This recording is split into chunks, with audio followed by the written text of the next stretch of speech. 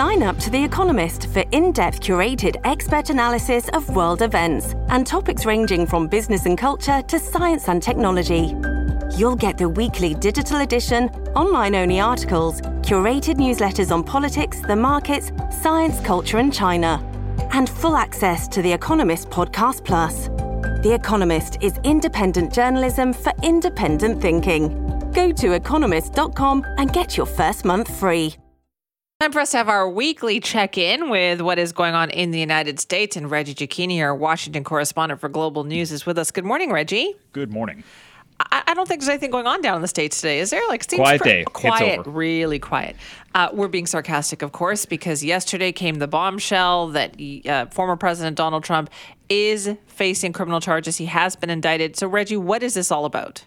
This is a big deal, Simi. Never before in American history has a former president, a current president, faced indictment for charges. They're often kind of protected by shields or unwritten rules that you never go after a president for anything when it comes to kind of criminal nature. And here we are now with Donald Trump facing what could be dozens of charges in this sealed indictment. We don't know what's inside the indictment. That'll be unsealed when he's arraigned, likely next week. But it all stems from what appears to be falsified business records linked to payments made to women to keep alleged affairs quiet, facilitated by Michael Cohen, the Manhattan District Attorney's star witness. And the question is, if there are dozens and dozens of charges here, what do they all link back to? And does this mean that there has been other information presented to the grand jury that could potentially delve much further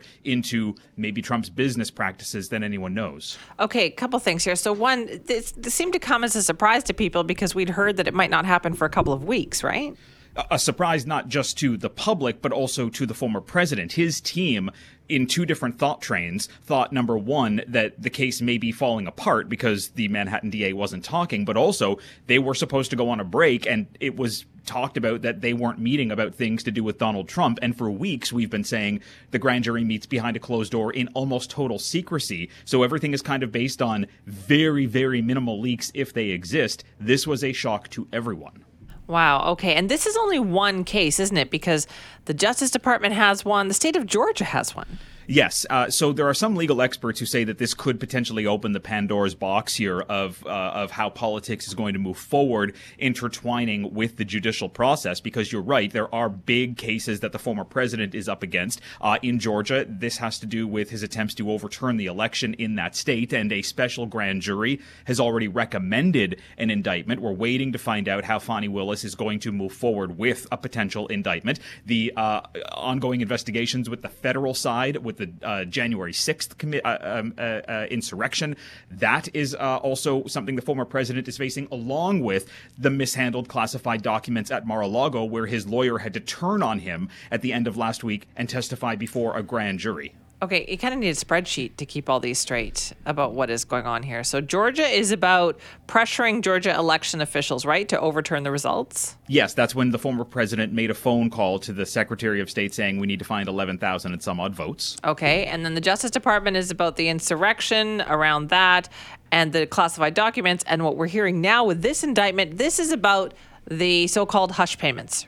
This is the so-called hush money payments and a possible link back to falsified business records, which in New York are felonies. But if the falsified business records are being used to conceal another crime, something like a campaign finance violation, which Michael Cohen went to jail for because he was convicted of it, that could bring this up to a felony. But there are dozens and dozens of charges. So that's the question. What else is going on here? Okay, so what is happening now then? So if he was indicted in Manhattan in New York City and he is in Florida, what happens now?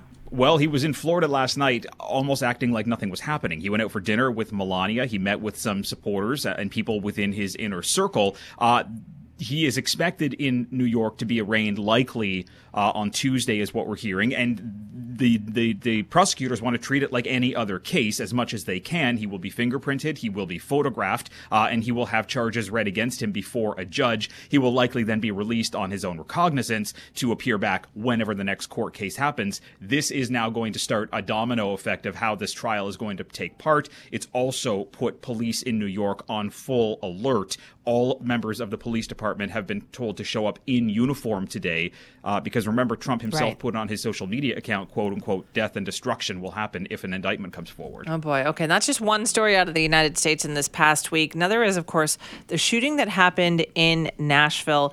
There is just so much going on with this, like a lot of politics involved in this too, Reggie. There's politics involved in any gun-related matter or story in this country. And once again, the question is what can be done to stop assault weapons being in the hands of ordinary citizens, because you had this person walk into a religious school, a Christian school, kill 3 staff members, faculty members, 3 children in and around 9 years old before that person ultimately died during a shootout with police. Republicans pushing back, saying, again, now is not the time for politics to play into the conversation on weapons. Democrats are saying, look, we need to do more. The president has said that he's exhausted what he can do when it comes to executive action, calling Congress to do something. Republicans pushed back and said, there's nothing left for us to do, so we basically need to move forward. That is why this becomes a cyclical conversation. Okay, so there's that, and a couple other stories we wanted to talk to you about this morning, too. And this one kind of fell under the radar, I feel like, even though so many people have a vested interest in this one. And this has to do with the subject of the first season of the Serial podcast, Adnan Syed, who had his murder conviction reinstated. On a technicality. Essentially what happened here is this conviction is only going to basically be put back in place for a very short period of time, and it's because the victim's family wasn't given enough time to be able to come to the court to be able to take part in the hearing on his release. They were essentially told, from what we understand, the night before, and they had to appear via Zoom. So it's kind of the question of, is technology and the courts, are they kind of in tandem yet? And because they didn't have enough time and they wanted to be there, and victims' rights obviously are an important part of the judicial process, the conviction was reinstated so that they can essentially replay the hearing, reintroduce all of that evidence, and then explain how it's going to happen and let the victim's family make a statement. So it is not a full conviction. It is likely he is not going back to jail, but it goes to show that there are still issues to be worked out in how courts move forward in this new technological era. Okay, that one is such an interesting one. It's this case that never ends. And as well, the story out of Idaho. And this seems to be happening state by state, where every state seems to be coming up with some rules dealing with abortion. But this is a new one in Idaho. This is a new one, which is going to make it impossible for anybody to assist somebody in getting an abortion outside of the state. There are also far more kind of vile, and apologies for the editorialness on this, but gross additions to what the state is trying to do, especially if somebody is intending to get an abortion. Somebody can file a lawsuit to stop that, including a possible rapist who may be the father will now be able to petition the court to stop somebody from getting an abortion. This is what the state is trying to put forward now. Idaho has some of the strictest rules in place. They are slowly starting to, allow abortion if there is harm to the mother or in cases of incest. But again, there are other parts of the bill that are being rewritten once again. So, it's making it more difficult for somebody in a state surrounded by other states that allow for abortion to take place to actually get a procedure that this person wants. Okay, but that rule seems like way too far. And I've heard about other ones happening in some other states too, it just feels like, having left this to the states now, there's quite a patchwork of what's going on, isn't it?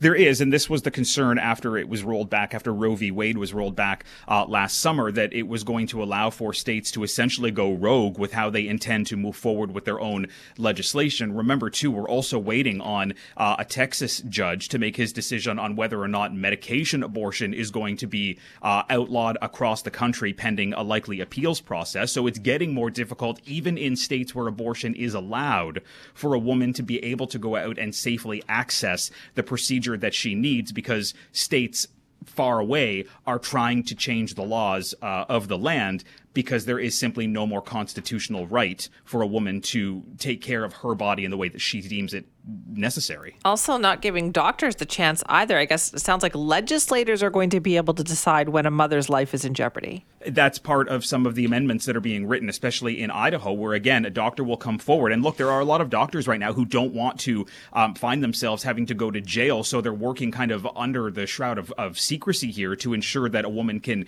get the care that she needs. Look, there are some private organizations that are now hiring small private planes to be able to fly women around because a private jet often doesn't need to register itself with passengers to land at a smaller airport. This is something that's now starting up around the country. It's costly, but this is where America is at in a post-Roe world. Oh, boy. All right, Reggie, thank you so much for all that. Thank you.